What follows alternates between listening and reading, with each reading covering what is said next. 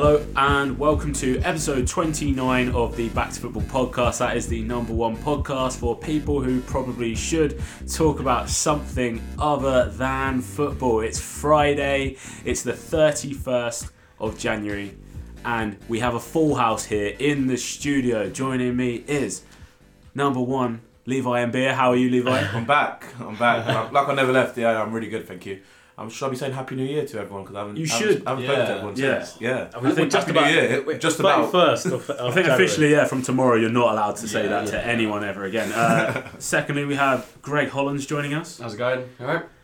Yeah, all good. All good. And thirdly, John Miller here in the studio, tucking into a little bit of, what is that, coriander soup or something? Carrot and coriander, yeah. Lovely.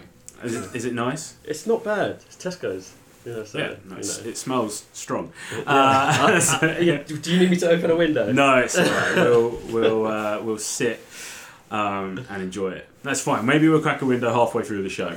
We'll see how things go. After we talked about Love Island, see how things settle down. So we've got a pretty good show today. Lots of stuff to be talking about. The transfer deadline is today. Love Island sort of kicked into gear a little bit, I think, this week. Yeah. Safe to say. About time. The most boring series of Love Island I've ever watched up until this week. Yeah. And Mike finally found a personality.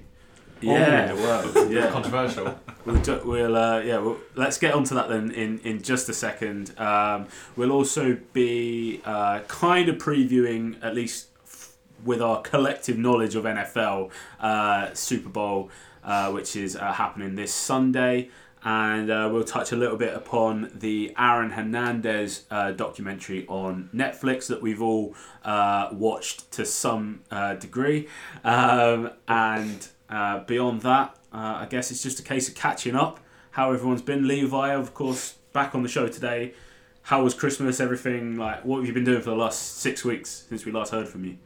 Christmas was, if I'm honest, boring. I've grown out of Christmas a little bit. Christmas has lost its novelty, that excitement element. I just couldn't care. I was actually more excited to come back to work than for Christmas. Good. But yeah, I've just been working hard, keeping my head down, and nothing really new to report. It's almost a calm before the storm before I head away and go on a few holidays. Sweet. Just, get refreshed and ready for the summer. Summer's coming up, and summer's always a big season for everyone. So, yeah, buzzing for the Euros coming up as well. So yeah, I can't wait for that. We should probably talk about the very brief fight that happened last night as well. Extremely brief. Greg, if you tell us a little bit about that. Yeah, so obviously Jake Paul, Anisom Gibb, highly anticipated fight, didn't really come to much. I don't know if everyone's seen it. I haven't seen it, but I was following it on Sky. Probably best. So I woke up at 3. Oh, right. So I was following all of the fights. Yeah. So I couldn't get back to sleep. So I know it was very short-lived, but I haven't actually seen any footage. Round 1 TKO. Yeah. Probably best you didn't bother watching it, if I'm honest. It's a shame, because I feel bad for everyone that supported Gibb, because you got Vidal Riley, you got a brilliant coach, brilliant young boxer, and KSI obviously did what he did, and talented boxer in his own right. And then Gibb sort of went out and didn't really inflict anything. You didn't really feel that he progressed from the fight that he had with Jay Swindler over a year and a half ago now.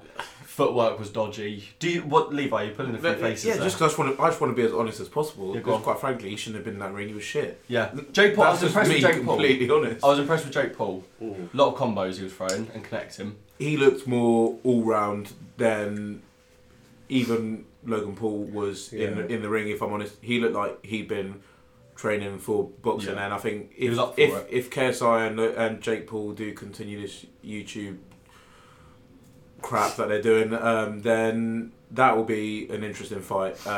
But Gibb should just stop where he is and stop wasting Vidal's time and stop wasting everyone else's time, because he was unorthodox, his stance was all wrong, his balance was all wrong, he threw wild punches, and quite frankly he just looked like a beginner. And I think in both of the YouTube fights that we've seen and whatnot, I think to some extent they've tried to make it look professional. He would be damaging that YouTube boxing brand if they kept putting him in the ring, because he looked terrible. Yeah, definitely. And he got sat down very, very quickly. Yeah, and with really punches with not a lot behind him. So whether it was a balance issue or whether it was just it was just all wrong from start to finish. Yeah. Do you think the pressure of it all kind of got to him and he just kind of forgot all he was taught? Yeah, I think so. And just kind of went swinging for the hills and then just got caught. He definitely looked like that. Yeah, I'll be 100% honest.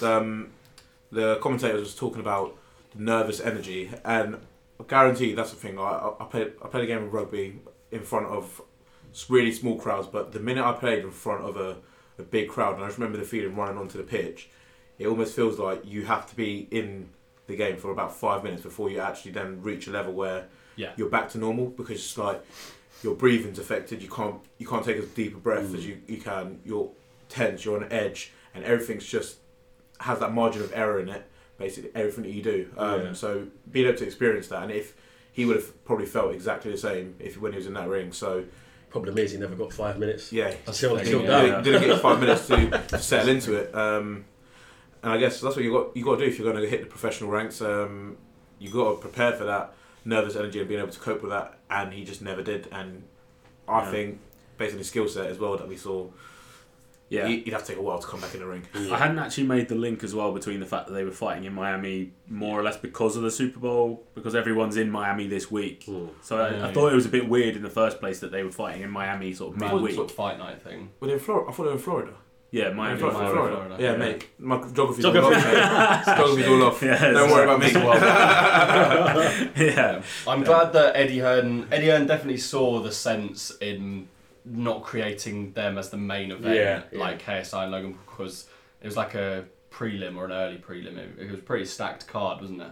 And if that was the main event, you'd be really disappointed. Oh yeah, absolutely, 100%. There's another huge story that rocked the world of sport this week that we should touch on. It's happened obviously in between this show and our last show. And that was the tragic passing of Kobe Bryant, his daughter Gianna, and seven other. There was her coach and wife and their daughter as well, wasn't there? Yeah. Awful. So obviously, deepest kind of condolences go towards them.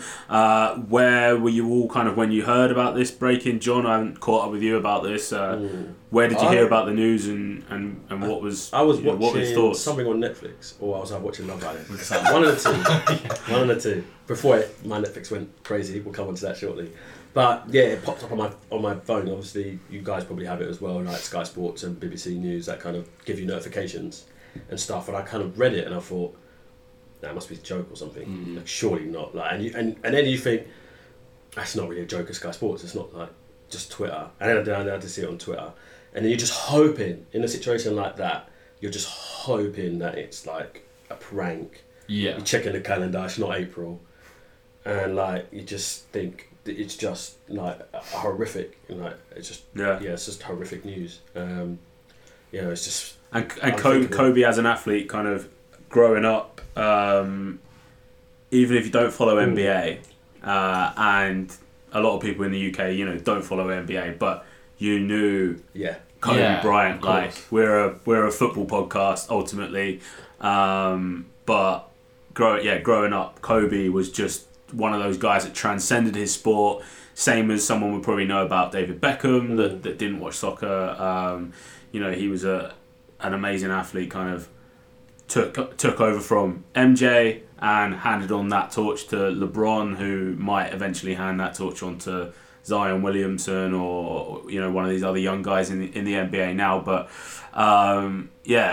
definitely getting that notification or just seeing that, it was like, wow, like this is huge. I just finished watching the Liverpool Shrewsbury game, and then I started scrolling. I found out I was scrolling through Twitter, and then you just got one tweet, and then it was just like, okay, then it was like a second tweet, third tweet, and then you're like, oh my god, and then obviously the notification comes through and you're just like, this is actually a real thing. And I just feel like it takes someone that's almost in the public eye to something really like that to happen for you just almost take a step back and just almost take perspective almost. Oh, it's mad. And it just makes you think, it just completely makes you stop that it just doesn't matter who it is. And, your time can end. Yeah.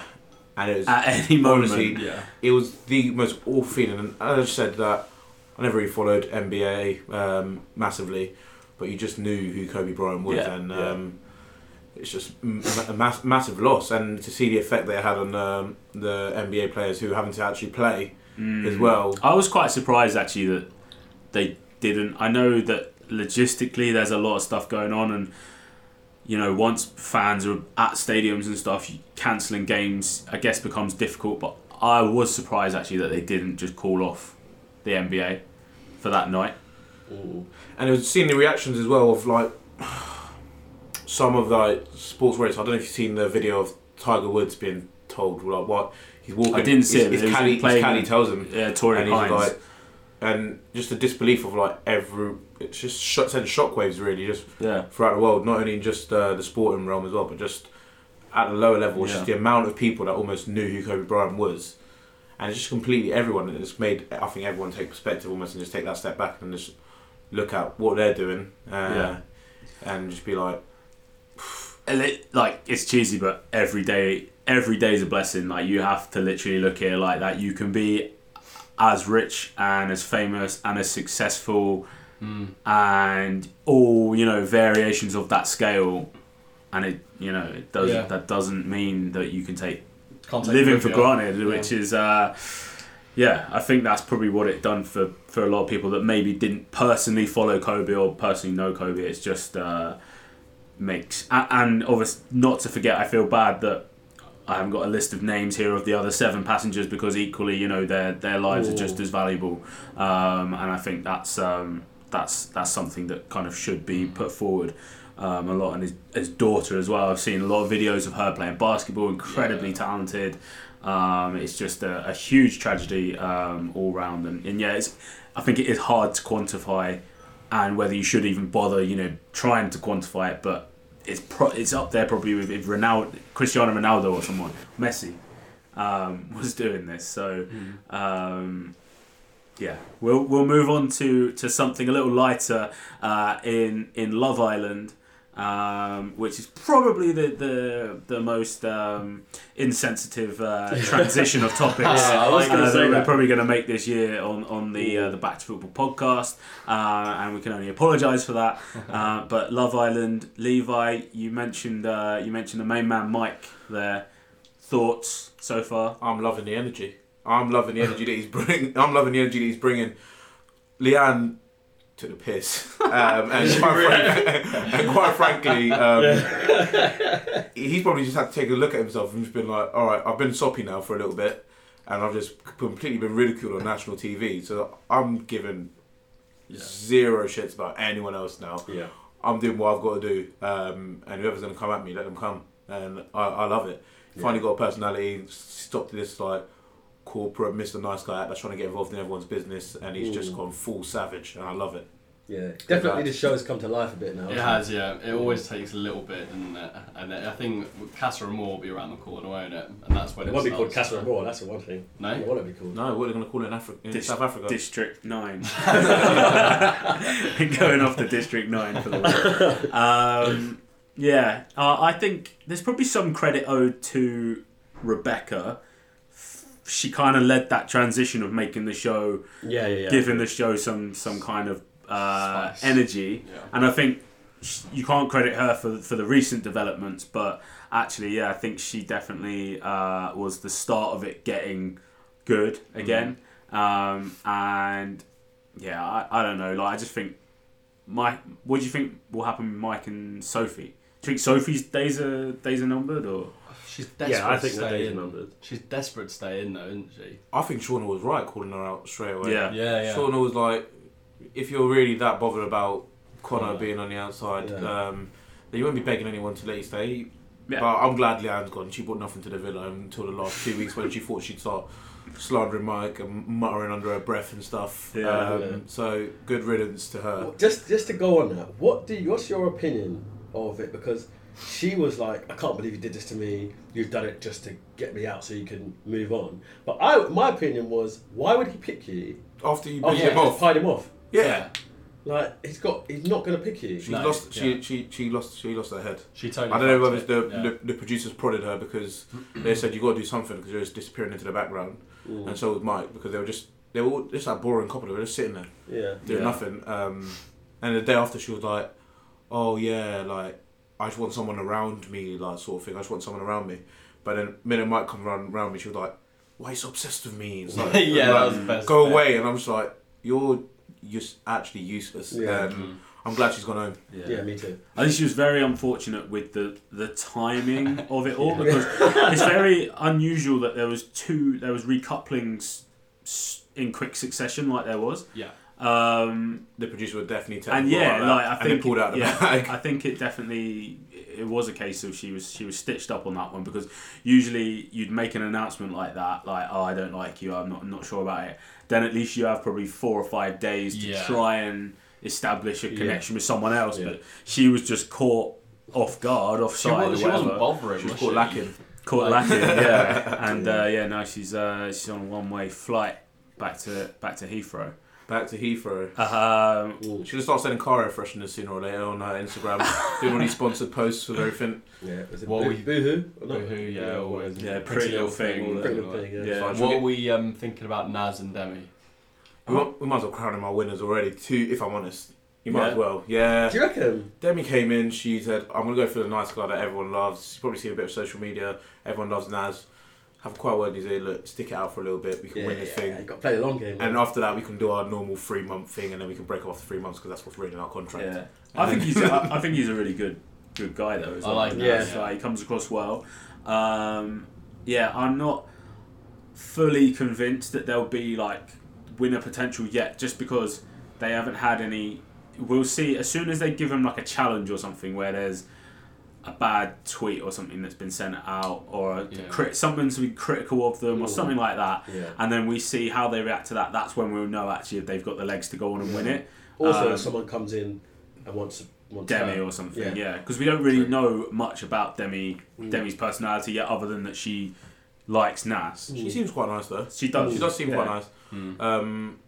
But I'll be buzzing for the lie detector test if they do that. If they do that. And give her a few questions. Let's just find out her true intentions with Mr. Naz. Yeah. Well, I'd like to think that she's pretty genuine. What we've seen of her so far. But yeah, so I'll tell you one couple to watch out for. There's definitely cracks forming in is it Shauna and Callum? Shauna and Callum. Yeah. There's some cracks forming. They've been the bookies' favourites for like he can't be the last week or so. I thought like, what? He can't be bothered for her. Yeah. I think he's just chilling. He's just gonna chill until someone comes in and shows him enough interest, and then the minute they show him substantial interest, he's off. Yeah, I think Casa Amor, or whatever they're going to call it, is going to be damaging for Callum. I can't wait. Oh yeah, I agree. I think she's more in it than him. Yeah, Definitely. But even then, she like rats on at him a few times. Yeah, I know. They get under each other's. Yeah, they do, and I think that's because they're just living together and whatnot. And maybe she feels that he should take her side more in certain situations. But I think she's really keen. Callum's more interested in his friendship with Connor. Yeah, true. Yeah, Callum's not really on it. there. And also as well, like I'm not saying this is a way to judge people, but obviously he's reported to have slept with like over 100 people. Like I think Who's this, Connor? no Connor Callum. was Connor over 100 No, as well? was It was Connor well, G. it was Connor, but Callum was about 70 plus. So, yeah, 70 plus. Yeah, sorry, Connor my was maths ain't over. great there. And Your was geography, my maths. He was the one that had a bit of an interest in the older women, wasn't it? Older. They asked him who's the oldest she slept with, and then he's just like, 40s or something, yeah, good lad. Yeah, fair enough.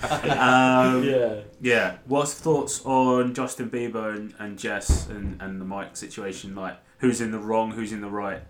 Opinions. Jess has been really shady. Yeah, really shady. And is, I think we're going to yeah. find out tonight as well. She's been really shady. She's like trying to paint a pretty picture to Luke and just almost pretending that there's not a lot going on. But to Mike, she's giving him a lot of The door is ajar. Yeah. The door is ajar. I've got a conspiracy theory that they've still got the twins, like they alternate. Send one out. Yeah, It's your shift. Yeah. Yeah. That would. Do you know what would be interesting if they put the other twin back into Casa Amor or whatever? That way they're both happy. Yeah. Well, that meme was going around quite a lot last night actually about Mike, or like sending the Jess and Eve. That's it. Yeah. Jeez. But yeah, we'll see where that goes. I will say about the Bieber one that he loves the fact that he is compared to Bieber so much that he's sort of. Because there's one thing of like looking like him, but he's got the tattoos like him, the hair like him. He smiles like him. He must get paid to do like impression, basically, like turn up, like look-alike type things, like Justin Bieber comes to your birthday, Justin Bieber look-alike or whatever. That'd be good. If he could sing, I bet he's awful. Tribute. He should do it, but I bet he's awful. But yeah, no, I'm sure he could make a lot of money doing a tribute act if he could sing, but. What about Shanice and Luke? I don't buy it. I think he's going to get bought as soon as he gets presented with another option. Yeah, he'll flutter off. Is his brother the guy from Bake Off? Because they look the same, like don't they? Twins. Yeah, they sound the same. Yeah. I didn't know that there's actually a Bake Off show. I was flicking through the TV last night, and there's like a kids Bake Off going on, and he's presenting it. With the lady, I've forgotten her name. But I was like, I just closed my eyes for like 10 seconds and I was like, it just sounds so much like Luke. Yeah, and they look the same. They look the same as well, yeah. They look the same. As soon as he came in, I thought that. I'm just waiting. Fingers crossed there's a couple's vote off because then they can both just get out. They're annoying. Shanice and I don't mind annoying. Shanice. Nah. She talks too much. She tries to think like 100 words. Yesterday when she was like, oh, go and get your girl. She's just there, just shit stirring and making noise. And if she wasn't in the villa, I think I'd be a lot more interested and more calm to watch. I just feel like every time she pops up on the screen, she just does my head in a little bit. Not feeling it. Not feeling it either. Not at all. All right, we'll park it there for this week on Love Island. Let's have a chat about the Aaron Hernandez documentary. Now, John, start us up on this. Get your excuse on the table. What's happened? So, right. I have actually been watching Netflix because I've been watching Power. I don't know if any of you watch Power. Oh, yeah. So, I finished Power and then I was like, right, Dan's given me some homework. So, I've got to watch the Hernandez thing and I've got to watch some random thing about some cats or something. So, the missus has gone out. So, I'm thinking, right, okay, get the popcorn ready. I'll start watching this Hernandez thing. And I was just like, there was music. But then as soon as people started talking, you could see that, their mouths were moving. There was like no sound. So I was like, what's going on? You've got on some kind of like audio descriptive. Yeah, no, so I've turned it off and on again and all that. Yeah. And then I've gone on to like BBC iPlayer and that's working. So I'm like, okay, let me go back on. So then I go on to like the Missus' Netflix and it's still doing it. So then I go onto my phone, but I don't want to watch it on my phone. And it's working on my phone. Right. But it's not working on the TV. So the TV's working, but something is just on that documentary. No, on everything on Netflix. So Netflix. Then like Netflix music, like boom, that worked. That worked. And then any like music that is, so say you start a show and there's music. Yeah. The music will come on. Right. And then as soon as someone starts talking, so that bit's random. There's no sound. So you broke your Netflix. Yeah, I broke my Netflix. So unfortunately, Dan, I haven't done my homework. That's as good as my dog ate. Right, that's fine. So Levi and Greg, Greg's almost finished it. Levi, you've watched it twice. I've watched it twice. And I've seen it once. So we're all levels of familiar with this documentary. Initial thoughts on the whole thing, just a general overview of thoughts. I guess a question, is he the dumbest criminal of all time? Yes. Yeah. Can confirm 100%. The sloppiest of crimes ever committed. Yeah. I think even at one point he smoked at the crime scene and threw the remainders of the blunt He's the only crime scene. The only person in that state that knew the victim. In had the town, trainers on. I think the marks in the car. The worst bit of it all is he shot a gun on the inside of the car, left the shell casing in there, and gave it back to Enterprise. Yeah. Yeah. And off the woman that had to park the car for Enterprise was like, there's bullet cases in the footwell. And chewing gum under it or something that he was eating. Yeah, the blueberry gum that he bought. So I think that's a given, right? He's the dumbest criminal of all time. If you were going to commit a crime while you were as high as a kite, that's probably the mistakes that you would make. So that's the thing, right? So the show itself presents the reasons that they put forward for him doing all this is one, he's kind of a victim of the football system and concussion and playing over and over again on these painkillers and kind of being elevated to the status of a celebrity while you're at university and the power that comes with that.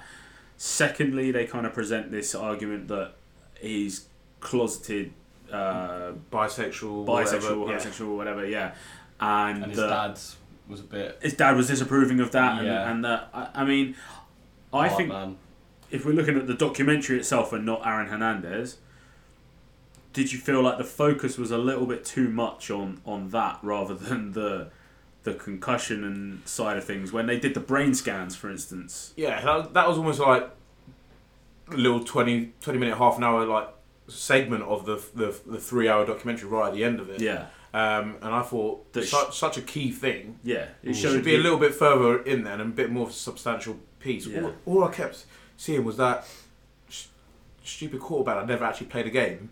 Yeah. What was his name? Sansusi. No, Sansusi. Where he sat there with his dad. Yeah. And his dad's almost like I couldn't for the life of me buy their side of the story. Nobody 100%. did. Yeah, that was the general consensus on Twitter, is that guy was lying. They were so off key, and he was like, they just wanted to like paint this almost quarterback tight end love conspiracy that transpired into this like almost love story of him eventually not being able to get out of the closet and killing himself. That is how they tried to paint a picture, and I think that's what sells the documentary. But more importantly, I think they just missed the whole point of it, and is a deeper meaning behind it. There should be again another serious look at football and CTE. To deeply consider the effects of it, and more importantly, why are these players being filled and pumped with painkillers and being able to play? It's just ridiculous. Which is why people like Gronkowski have to retire at 30 years old. His body's probably been ripped to pieces. Even at Andrew Luck this year with the Indianapolis Colts, first overall pick. Couldn't quote you on the year. I would say 2011 would be my guess, but he retired from NFL this year, and he probably had another 8 years maybe at the top and would have gone down as maybe a Hall of Fame quarterback.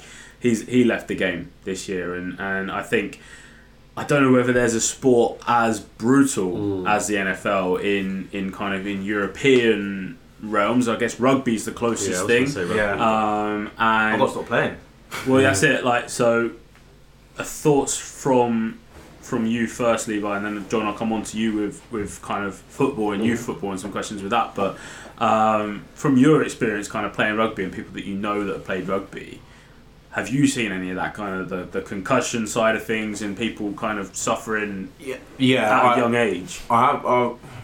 Someone I used to play with, I had to be told if he'd got any more concussions, then he would start basically developing the early signs of CT because he'd had so many repeated concussions, and that's a worrying prospect almost in itself. Should we be playing sports almost that do basically leave you susceptible to having several concussions over and over and over again? But almost this conversation is just happening with sports like rugby or American football, but then we think about it, combat sports still happen. The UFC. That's a very, very real risk for them. People get knocked out. So they're definitely suffering concussions of some sort. Yeah. So you can't physically get knocked out without your brain rattling off the inside of your skull. So why is the conversation not happening there? I mean, with UFC, or boxing, So I think it's probably be a serious look at a lot of the sports we're playing, and a lot of the sports that do take heavy impact to the head, because it's a very real risk that they're taking every single time. So to jump this conversation then over to you, John, I'm sure you're fairly familiar with these regulations that are coming in Scotland, where they're banning kids under the age of 12 years old from heading the ball and kind of bringing the game down onto the ground. I guess there's some benefits to that anyway in terms of playing style and fitting in with the modern game, but Is that something that you're kind of supportive of, or do you think?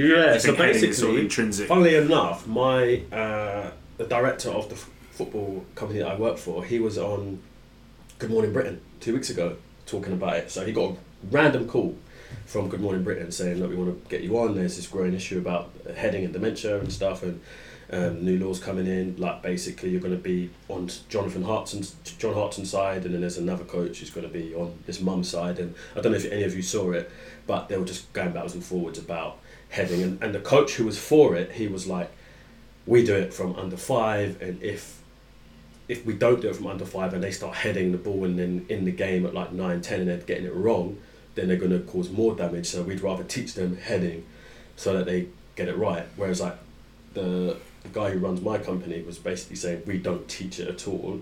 We would like it to be banned from under 12, from under 12s down, but because it's not, it's kind of like if it happens in the game, but we're encouraging putting it on the ground.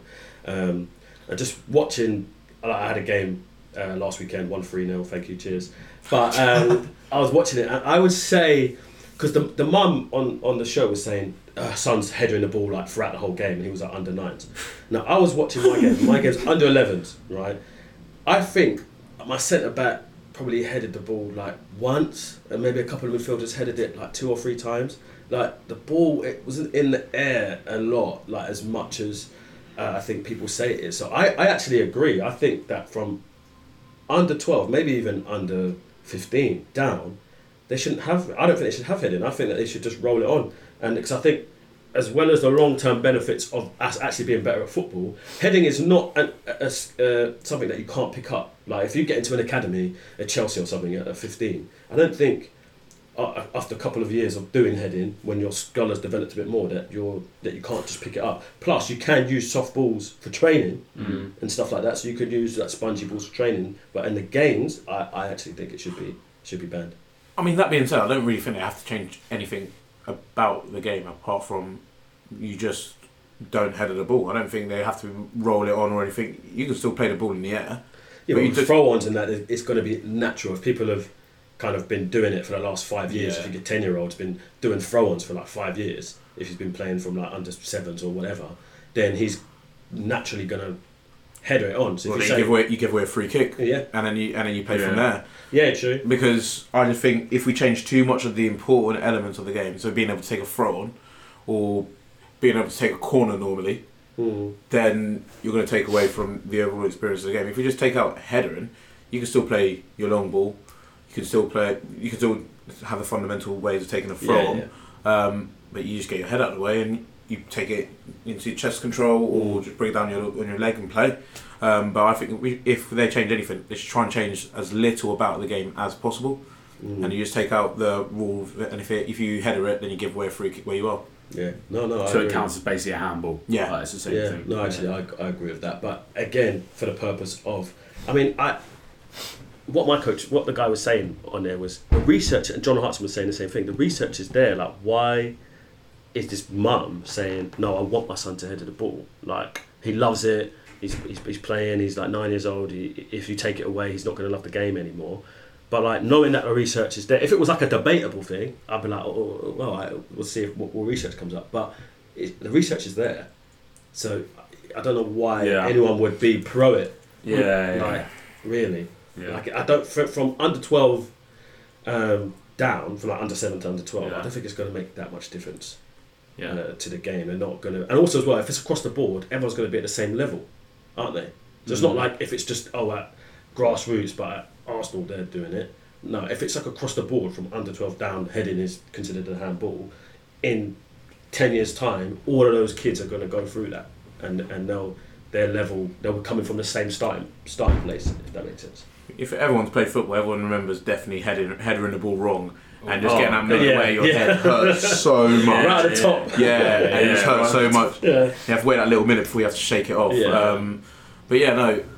I think it's a positive. It keeps people playing the game, and if in the early stages of football they're just discouraged to head the ball up until it does get to a stage where maybe their skull can support that sort of impact, then that's what we have to take. I guess we should be protecting young people before anything, and then allowing them to play the game that they love. Until they can do that, then I think there's slightly probably an element in there as well of leagues and organisations protecting themselves. Unfortunately, I mean, it sounds cynical, but protecting themselves, that they don't want to be further down, 40 years time, 50 years time, getting all these lawsuits coming after them saying that actually you didn't do enough back then. So I think that's important that they actually do, and that itself drives change. Organisations don't want to lose money. Luckily, that should lead on to something good here, that it could reduce the concussion rate.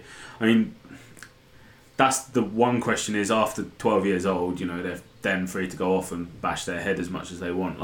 I think, I don't know too much about the research, but I don't know whether they've actually linked the research to the frequency of headers made pre 12 years old versus how many people have concussion, how many people have CTE or dementia at 80 years old. I think that's something that in the future will be. Well, I guess the flip side of it, they get ready, so they start making a few, foam-like scrum caps, and get all the players wearing foam-like scrum caps, so they can head the ball. There's a player playing in, I think he's in either the Austrian or the German league now, that wears a kind of almost like a metal, or I think it's like a carbon fibre helmet now. So you could potentially see that as a route that goes forward, and whether it would be something, I'll try and put up an image of it, but whether it would be something that potentially they would bring in the kids games, maybe to bridge that stage between 12 years old and going pro, that you have to wear, if you want to head the ball, you have to wear one of these carbon fibre helmets. So in ice hockey, you never used to have to wear a helmet.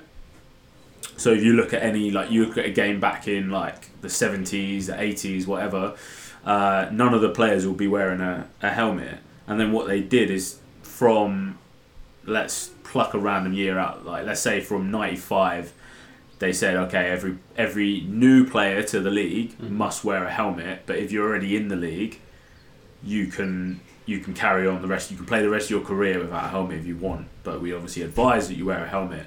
So you saw up to maybe like the mid 2000s, there'd be like the odd player left in the league that was skating around like no helmet on, like an idiot, like taking 110 mile an hour puck to their head could like kill you. So whether they could maybe do some sort of system like that, but if I can find the image here, it almost feels more dangerous though if you've got half people running around with carbon fibre helmets and then you go out for a 50-50 challenge and spark the other fucker out. Not ideal. Head clashes. That's probably worse than in the football. That's itself. why foam scrum cap, just a bit of foam just in there, gives that extra layer of protection, and I think it's sorted. Yeah, I think either that, or we go what Levi first said, to say that nothing in the game changes, just that if you head the ball at under 12 down, it's a free kick.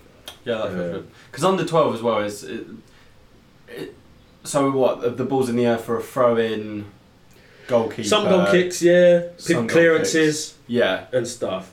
Because there's a bit of power needed to get the ball into the air, and I imagine under 12 it isn't as frequent as. So what I'm saying is, it's not a game changer. No, that's really. Yeah. So I'm completely for it. Really. I mean, especially like under 7.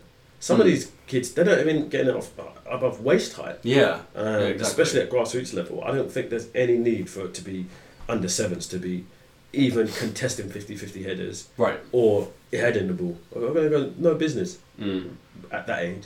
I'm not entirely sure what the age is when your skull hardens, but I'm sure it's like early teens or 20s.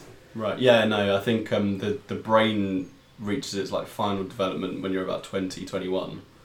So it's actually quite late. Exactly. So if you're going into football and you've taken trauma to the head from, I don't know, 7 or 8, it probably does have an impact, and as you say, the studies do show it.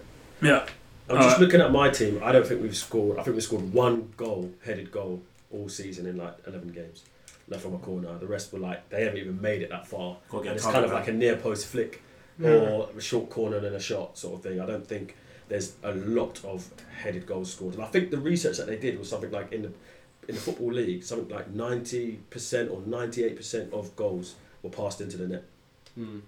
Nice. So, yeah, that makes sense. Let's go then back to football. Actually, just to conclude on the Aaron Hernandez stuff. Oh yeah. My point, which we definitely went down a rabbit hole there. But yeah, the Aaron Hernandez documentary, well worth checking out. I thought it was a brilliant documentary. Crazy, the whole thing happened in such recent times that someone can go out and kill people. He played in the Super Bowl. After having already killed probably one of the best sports teams dynasties ever in the Patriots as well. And they don't come out of this clean either. Like there's some blame to be put, I think, on the organisation of the Patriots as well for facilitating and exploiting a quite vulnerable maybe is the wrong word, but persuadable individual that had some problems. Let's not forget he was 20, 22, 23. Which is crazy. So, and they almost, I think the bit that struck me the most, they facilitated almost this double life that he almost led. He said he had a few fears about living in his house. They gave him another apartment basically in some random area. Flat.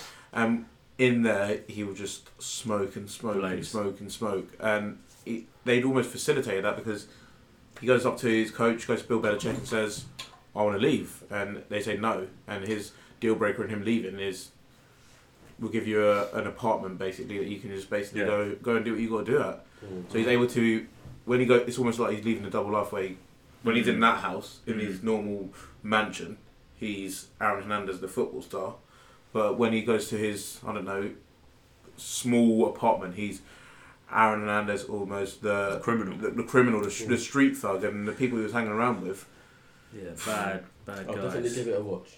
Yes, once you get that speech back on your Netflix. Let's then conclude the show with a very brief overview of what's happened in this transfer window. For me, probably technically the standout transfer has been the completion of the Bruno Fernandes deal to Man United. About time he went to someone. Yeah, he's been linked with pretty much every Champions League club out there. He's eventually settled for Europa League in United. But I think he's a fantastic player. What I've seen of him, he is extremely talented. Greg, thoughts on the transfer? You think it's a good move for him? You know what? When I first saw the news break, I was like, as a real sort of, you could have probably gone to a better team at the moment. Currently, performance-wise. But looking back at it, it makes sense. He's a young Portuguese player. The other sort of big young Portuguese player associated with Man United, of course, Ronaldo. He'd have watched him growing up at United. To have that opportunity to sort of like step into that sort of mould. And also looking at where United are, they're not awful. They're definitely a few paces behind how they have been. But to see that opportunity of, I could go in and be the player that Pogba should have been. I could go and be the player to bring them up and be that god. It made a little bit of sense when you sort of put it like that. Maybe rather than fading into the background of a Man City midfield. Yeah, and playing fifth fiddle to the Silvers and De Bruyne, etc. John, to be the main man. Yeah. Thoughts? No, for United, I think it's a good signing. Yeah. I think they need something in there.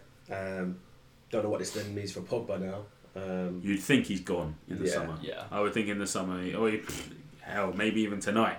But I think in the summer, Pogba's days are... Is he injured? Still. Yeah, he's had surgery on his ankle now, and he's just chilling at home, getting that 300 grand in his bank account every best week. Life. But I agree with Greg, I'd say as well. Bruno Fernandes, I think he has that chance almost to be the player that Pogba never was, essentially, at Manchester United. And that prospect's exciting for him. He can almost be that guy to say, they signed Bruno Fernandes, and now Man United are challenging for top 4 again, because that's all they'll be doing. And I think that's almost an exciting prospect for any player to be almost in the limelight of a team. So it'd be exciting. 68 million they paid for him. So it's enough money, isn't it? So it's enough. It's pretty cheap in the Spurs business. Bergwijn. Is that how we're pronouncing it? Yeah, I will go for it, Stephen. I'm calling Yeah, him until I hear a comment. Bergwijn. Bergwijn. We'll go for that. I'll try and sound a little bit Dutch for everyone. Levi. I'm more satisfied with who we've got rid of. It remains to be seen who we. Like Mike. I'd actually question that. Greg and Christian. I was about to actually say. I was like, this has been the weirdest transfer window, I'd say. Mm-hmm. But Danny Rose going to Newcastle. What's all that about? On loan, yeah. Like that doesn't make sense to me. Like Beginning of the end for him. It just seems like And Walker Peters went as well. to Southampton. Out on loan, yeah. And then now, what was it? Cedric's gone to Arsenal from Southampton. So it just seems like what's going on? I think Spurs might be in a bit of trouble if they get any injuries almost at fullback. Have you got enough players to Ryan Sessegnon now is fully pulled. I think up into that. He's one of your main players now. He's got to be a starter. Yeah, Jose. I remember reading a few comments from Jose, and he rates Sess. He's happy with him. Got Aurier. He's playing a bit better under Jose. Yeah.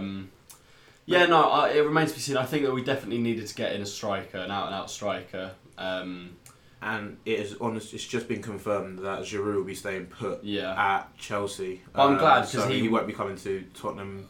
That's from Frank Lampard already, just come in. Yeah. So personal call. I spoke to him just a minute ago, and Frank Lampard said Giroud's going nowhere. It's going nowhere. Yeah. No, I don't think that this Steve-O lad's the answer to our questions up front, but it remains to be seen. I think that it'd be nice to go for a cup run for us, but drawing against Middlesbrough and Southampton in the first legs isn't great. But so if we took, let's say, the Fernandes transfer, Bergwijn and Minamino. Yeah. How are you ranking those? In terms of impact? In terms of what we think for the rest of the season, how much impact they'll have on their teams. I put Fernandes at number one. Yeah. I think he'll be starting. I think it has to be. I think he has He's the best player coming into the worst team out of those three. And he has the most ability to be able to almost put a clear stamp on something. So I think if he comes into Man United and they suddenly now get pulled back into the battle for top four, he's considered a wonder signing. So he has the ability. Whereas if Minamino, for example, comes into the Liverpool team and starts doing well, he's already at a team that's in first place. So he doesn't have almost that massive impact that he can make basically for Liverpool. So I'd probably rank Fernandes, Bergwijn, and then Minamino. Okay, just based on purely on the impact that they're going to have on the team. And then Cedric. I'm taking it. And then you got the Mari guy as well as centre back. I think that's a big signing. Only because we need a defender. Yeah. I don't really know too much about. I think he was in the City Academy, and that's how Arteta had the link there, Spanish as well. Fulham, how are they looking? They've been a little bit busy. They're doing kind of better business this year because they're sort of shoring up people that they had on loan. They've been kind of confirming those contracts. So Bobby Decovia Reid from Cardiff got him on a permanent now, and Ivan Cavallero. So we've signed both of those as full-time players. So if we go up, that was the problem before. We went up, and you had like Thomas Callas back to Chelsea, Lucas Piazzon back to Chelsea, right? Several kind of other players that were on loan with us. I think it was Ollie Norwood back to Brighton. So this year, and it's a big if, but it's looking quite promising. If we were to go up, we actually have a squad that we can take up and kind of follow that Bournemouth model, that Sheffield United model of play in the Premier League with a team that already know each other. On top of that, Michael Hector has become sort of activated as a Fulham player, and he's now leading that defence really for Fulham, and he's been brilliant in his first couple of games. So season's looking good, it's looking promising. Not the best game up at Man City in the FA Cup, but what can we expect? It's could have been a lot worse. Second best team in the country at the moment. And a red card in the first 5 minutes. And Tim Ream got sent off, after like 2 minutes. So, it was never going to be good. Just seeing really quickly there, Josh King linked with Man United. Obviously a former United player. The Norwegian link there with Ole Gunnar Solskjaer. If they manage to pull that off, I think it'll be a very interesting end to the season at Old Trafford. However, I don't think they'll manage to pull that off. And with the absence of Rashford, who is United's commanding standout striker, that is where they've got a gap. So they need to rush around on this deadline day, go on a little bit of a shopping spree, and get those assurances up front, to be able to put their stamp on the remainder of the league season. 15 games to go. Isn't it? Exactly, wow. It's all to pay for. Two final points, which are both over in the Bundesliga, involving strikers. You had the transfer of Piatek from Milan to Hertha Berlin. Pretty good signing. Spurs missed out on that one. Yeah, massively. Yeah, I think he'll do really well. Jurgen Klinsmann, subject to some coaching badges, we hear is obviously the manager there in Berlin. Get John in. And then the second one there in the Bundesliga, another striker, Erling Braut Haaland. Is he the real deal? Is he going to propel Norway to an appearance at the Euros this year? They come up against Serbia in their playoff for the Euros. You think they can do it? Mitro versus Haaland. Who's coming out on top out of that? I mean, all I can say is numbers speak. Oh, yeah. Numbers speak volumes at the minute, and to have, what is it? Is it 2 appearances at Dortmund and 5 goals? He hasn't even played like half an hour of football or something for that. Is a ridiculous goal ratio, and to just go to a almost perceivably bigger team than what Salzburg are, like substantially, with a fan base, and just almost pick up where you left off. As it was the most casual thing ever. Yeah, I mean, I think he's a special player. Who are we to say he's not the real deal? Absolutely. I think it was a sensible move going to Bundesliga than the Premier League straight away. I think you can see a lot of young strikers crashing and burning him. Yeah.